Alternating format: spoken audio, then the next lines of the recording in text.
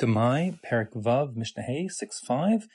In the previous Mishnah, we said that if there's a sharecropper who's working the land of a Yisrael or a Levi, so then the Levi or Yisrael doesn't automatically relinquish his rights to the Truma or Meiser as appropriate to the landowner. So a Levi would keep his Meiser, the Kohen would keep his Truma, and that would sort of supersede the 50-50 split on the Chulin. This Mishnah Hey is now going to contrast that halacha with the case of where the sharecropper has been contracted to harvest an olive grove and process those olives into oil. And here the case is different. The halacha is hamakabel zeisim l'shemen.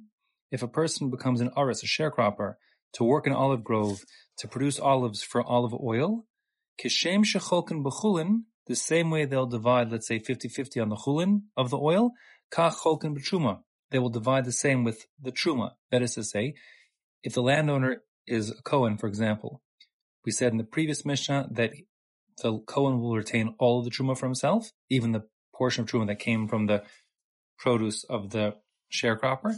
But now we're saying when it comes to olive oil, the portion of the truma that's separated by the worker who's the Yisrael as truma on the olive oil, the worker, the sharecropper, can give that truma olive oil to whoever he wants.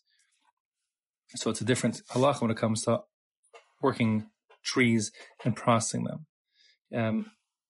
The exact rationale why is not perfectly clear to me. The Bartanur just says, borrowing from the lashon of the Yerushalmi, that Chazal didn't apply the same halachas to trees as they would to land. So there's a difference. Perhaps the exact lashon is v'rabbanan lo avdi zeisim kakarka. The rabbis didn't make olive trees the same halacha as regular land. So the exact rationale for why that would be the case is not clear to me. It could be that there's more work involved, or more labor, or more value with the olive pressing and olive oil, and that's why it's a given that the worker would want it for himself to choose to which Kohen to give that olive oil to. It should be noted that the Rambam understands this is a din specific just to olive oil production, but not other fruits harvesting from trees. But the other Mefarshim seem to understand if you would contracted someone to work your your apple orchard to produce apple juice, the halachas would be the same. Okay, so that's the Tanna Kama. Rabbi Yehuda Omer, Rabbi Yehuda disagrees, and he says it's the halachas by olive trees are like other fields. Yisrael should keep Mekohen Malevi Zeisim L'Shemen. If a Jew is contracted to be a sharecropper on land that has an olive grove, but it is owned by a Kohen or Levi.